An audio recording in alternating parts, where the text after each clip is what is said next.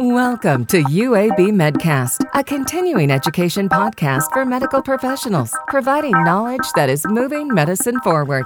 Here's Melanie Cole. Welcome to UAB Medcast. I'm Melanie Cole, and today we're offering updates on a previous version of Brain Tumor Therapy podcast. In this panel is Dr. M.R. Chambers. She's a veterinarian, a neurosurgeon, and a professor at UAB Medicine, and Dr. James Markert. He's the James Garber Galbraith Endowed Chair of Neurosurgery at UAB Medicine. Doctors, welcome back. I'm so glad to have you updating this fascinating topic. And Dr. Markert, I'd like to start with you. Tell us a little bit about the thought previously regarding brain tumor therapies. We did a previous podcast on this topic, you and I. What's different now? Why are we updating this? Well, I think that we have published some additional studies in this area, and we wanted to make sure that this information was getting out.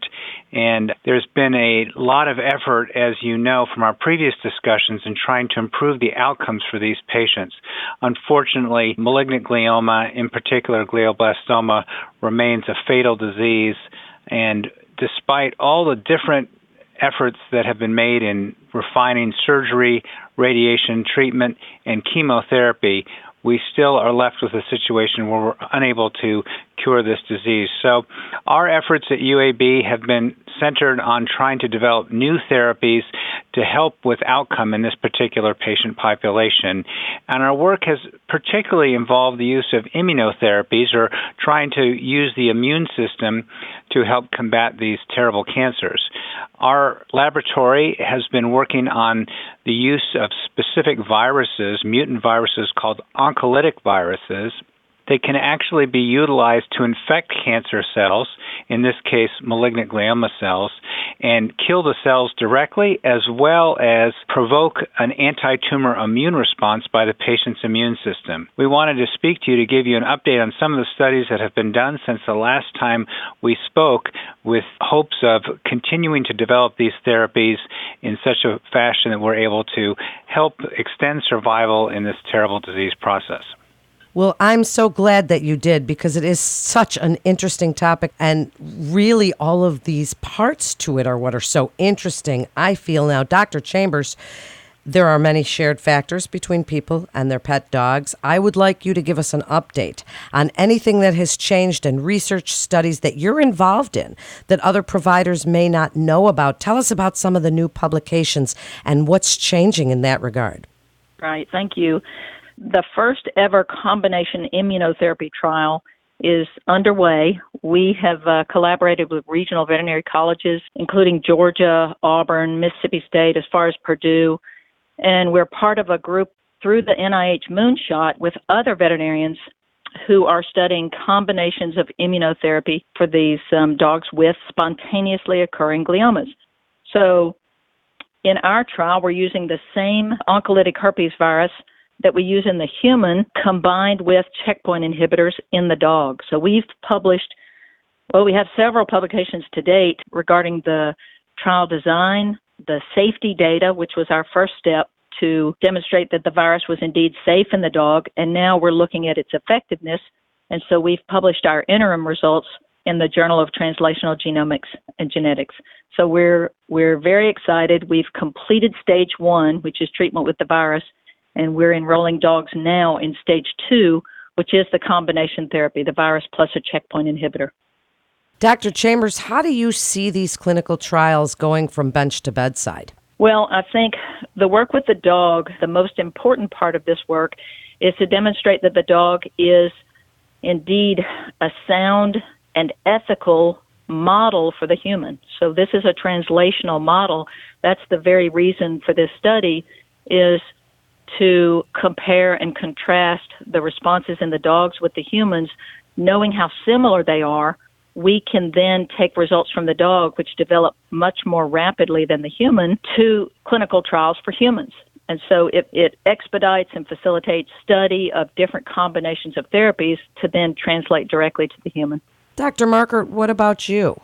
What would you like to tell us about some of the new publications and research that you find is so exciting? Well, I'd like to talk about first a study that we just published in Clinical Cancer Research, and then 3 additional studies that are in progress or about to be in progress. The first study, a study that we published with a group at Nationwide Children's Hospital, was based upon a study that we did several years ago here at UAB, but new techniques and new technology has allowed us to go back to those tumor samples from that study and really educate ourselves more about the immune response that is occurring in these patients when they have a response to the treatment. And what we found in these patients who were treated with the virus through direct inoculation into their tumors, and then subsequently, within 2 to 5 days after that initial treatment, had a craniotomy and a resection of their tumor, followed by additional treatment with more virus right at that same operative setting. We were able to use the tumor specimens that we resected and look at what was happening in response to the treatment with virus. And what we found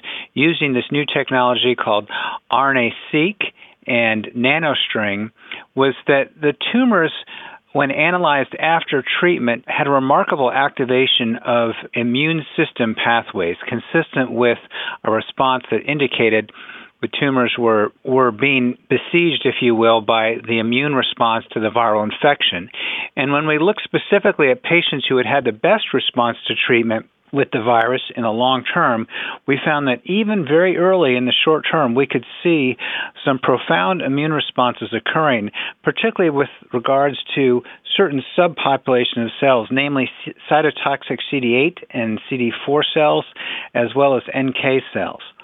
So this was very exciting to see that we could see this early on in response to the viral treatment, and it has given us new ideas about how to plan future studies so that we might be able to look at results early after treatment and perhaps better adapt the treatment for patients in future studies. The other studies that I wanted to mention were using different viruses that have been created and approved by the Food and Drug Administration for use in clinical trials since that first study. And these viruses are one that has been utilized in the canine studies as well, one called M032, which is a virus that is still a herpes simplex virus, but we engineered it genetically so that it also expresses interleukin-12, which is a cytokine that produces an anti-tumor immune response, almost like a vaccine effect against particular tumor antigens. And we've recently finished enrollment in this study with a total of 21 patients that have received this virus, and we're very excited to see the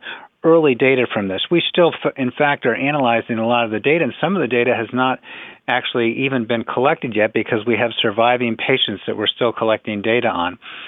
But in fact, we do see that some patients are living much longer than they should, even though the fact that some of these patients have been treated with multiple previous treatments, like 3 surgeries in some cases, multiple chemotherapies. Many of these patients are quite far down the road and yet still had nice responses to treatment.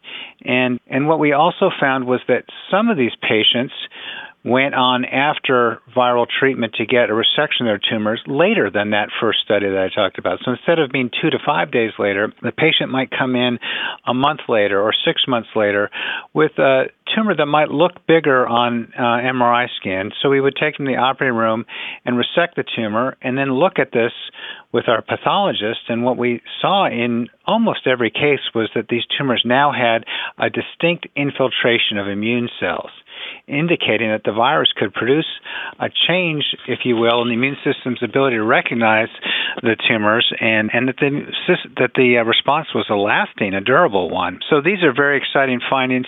We similarly, in the second study that I mentioned, which utilizes a different virus, a virus called C134, and that virus does not express IL-12, but instead expresses a gene from a similar virus called CMV, which helps increase the immune response against the tumor and also helps the virus replicate a little bit better in the tumor cells. Again, with this virus, when we've gone back and resected patients' tumors months or after treatment, we have seen this increase in immune response to the tumor. So this is a very exciting finding in both cases, and it indicates that we're able to take these tumors, which really are below the surveillance of the immune system in ordinary circumstances, and bring them into the fore, if you will, so that the immune system can find and recognize these tumors, and we hope have the potential to treat them better in the future. That's fascinating. And Dr. Chambers, what would you like to add to this? Well, even as I was listening, Dr. Markert made a great point that these viruses stimulate the immune system, then sort of ramps up this response, and the immune system can recognize and attack. So we're seeing this in the dogs as well. With our interim results, we have nanostring, and we're working on RNA-seq now, but our nanostring results have shown infiltration of immune cells into the tumor microenvironment. So this is a powerful treatment, and as we develop more and different viruses, I think we'll see even better responses. The great thing about these studies is that we can translate not only from the dog to the human, but from the human to the dog. So we can share information from one study to the next. And so our next study on the dogs would be to combine different immunotherapies and to come back after treatment and re-biopsy. You know, as Dr. Markert pointed out earlier, we are delivering this virus into the tumor or the tumor bed. And so it's not an intravenous or an oral delivery. We're actually putting the virus into the residual tumor. And we can come back and test that tumor tissue or the tumor microenvironment to see what kind of response we're having. And in fact, we use nanostring on the dogs, and we've seen a significant change in the tumor microenvironment to an immune response, signifying that we are having an effect with the virus alone. You are the doctors that are advancing medicine. You really are. And I'd love for you both to give us a final thought. And Dr. Chambers, starting with you. You're speaking to other providers that are as interested as I am in the research that you're doing. What do you want them to know about what's coming up, getting involved in your clinical trials, or any publications you want them to read? Right. Of course, they can look at our publications from the dog as well as Dr. Markert's publications treating the humans. I think the most important message that I have is how exciting this is going forward, how immunotherapy and combination immunotherapies do have an application toward gliomas or spontaneously occurring tumors in the dog, and most importantly, that we can share information from this translational model and advance the field. I'm sure that you can. And Dr. Markert, last words to you. Anything that you would like to say at this point, letting other providers know about this exciting work that you're doing at UAB Medicine? I just want to say that one thing that is really unique about the work being done here at UAB is that we have recapitulated this data, this exciting new anti-tumor immune data, using this kind of viral platform, if you will, in multiple different settings. And I think that really speaks to the validity of the approach. You've heard today Dr. Chambers talking about the findings in canines, and you've heard from me today about the findings in adult humans. Dr. Greg Friedman, another oncologist here, has published along with us in the New England Journal of Medicine that we have similar findings in a group of pediatric patients with tumors. And so I think we're really beginning to demonstrate that across a wide variety of diseases and even different species, we can demonstrate these findings and show their validity. I think another thing that we haven't had time to talk about today, but something that we will be hearing more about in the future, is that these therapies can be used in combination with other anti-tumor immunotherapies out there. And in fact, soon we will have a study open at UAB that's been approved by the FDA that will use something called an immune checkpoint inhibitor in combination with our virus. And Dr. Chambers has already done this in the canine model with an immune checkpoint inhibitor. We're using a slightly different one in people that's approved for use in humans, but we feel like this sort of 1-2 punch, if you will, of using the virus in combination with other immunotherapies is going to really lead our field forward in the future, and we hope to deliver the kinds of outcomes that we all want to see for these patients. This is next level medicine, and I thank you both so much, and I hope that as these trials continue that you will join us again and update us as anything, because this is really fascinating, and thank you so much for sharing it with us today. A physician can refer a patient to UAB Medicine by calling the MIST line at 1-800-UAB-MIST or by visiting our website at uabmedicine.org/physician. That concludes this episode of UAB Medcast.